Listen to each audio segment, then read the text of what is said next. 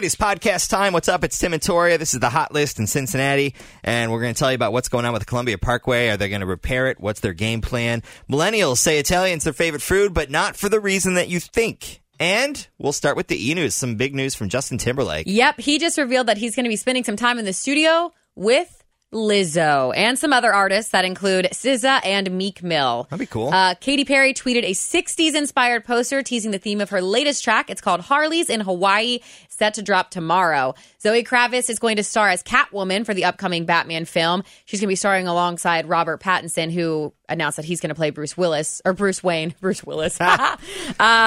Hilary Duff married? So 5 months ago, she announced she was engaged to her boyfriend.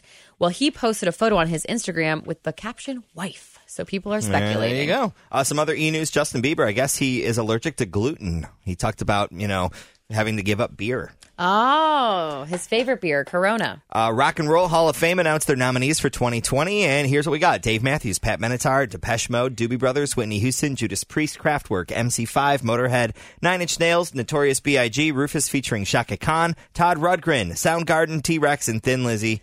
I will put my vote in for the Doobie Brothers and Shaka Khan. I meant to tell you on air that you listed those off very well. Very quick, yeah. And you got all the names right. I was very impressed. So anyway, we'll find out who goes into the Rock and Roll Hall of Fame. Tonight in Clifton at the Ludlow Garage, Macy Gray is performing. Remember her? With our song I Try. So 8:30 is when that show starts. My guess is it'll start a little late.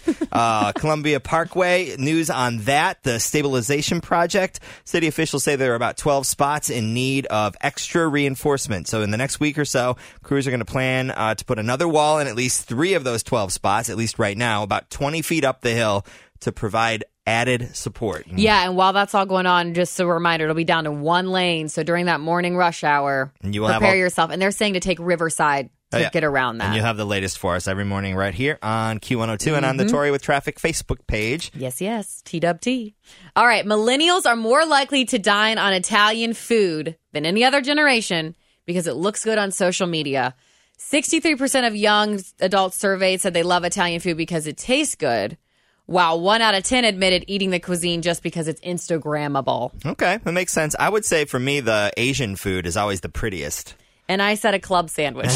And a beautiful club sandwich. All right, I thought this was cool too because Tim and I went to this last year. It was so awesome. Highly recommend. Louisville's Jack-O-Lantern Spectacular is open.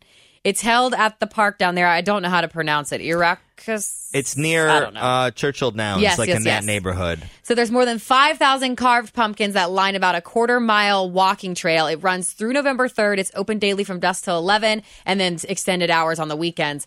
It is so cool. I would definitely put that on the list of, if you're a Halloween fan, do it. The kids would love it. Mm-hmm. Families would love it. And there is a gas station that sells beer across the street if the line is long. Yeah. Because inside you can get like the hot chocolate and everything and the hot cider, but outside you're waiting. And if you are going on the weekends, it was a long wait. Prepare for a wait or go early. And I was even getting to the point where I was like, this better be worth the freaking wait. And it was. It was so worth the wait. All right. Who's got the highest hotel room rates across the country? I thought maybe San Francisco for sure. It's Nashville, number 1. Their most affordable room on average is $223 a night. Whew.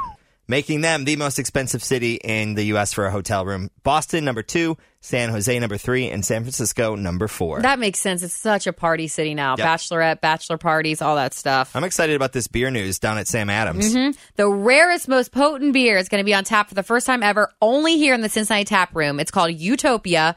It's fermented beer at 28% ABV. That's super strong. Lot. And starting today, you can buy it in specialty beer and liquor stores, $210 per bottle.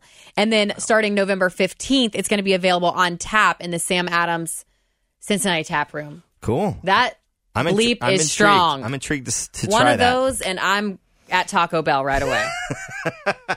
So you want to do a special shout out to your friends at South Dearborn High School. Yeah, Miss Elliott's class. She had me in for her freshman's college prep class. And basically, I just talked about my communications degree, how I got it, where it took me. We talked about radio. They asked me a bunch of questions. It was a good time. did any of the kids feel like, hey, maybe this is for them? So when I first walked in there, I said, is anyone thinking about going into broadcasting? And no one raised their hand. So I pretended to leave.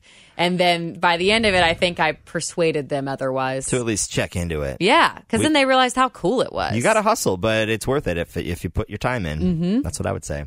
Have a great day. Appreciate you listening to the podcast today, whether you're on Spotify or the Apple thing. Or podcast1.com. Yes, we appreciate you. Or if you go to our Q102 app. Yeah, wherever. We see you. We love you.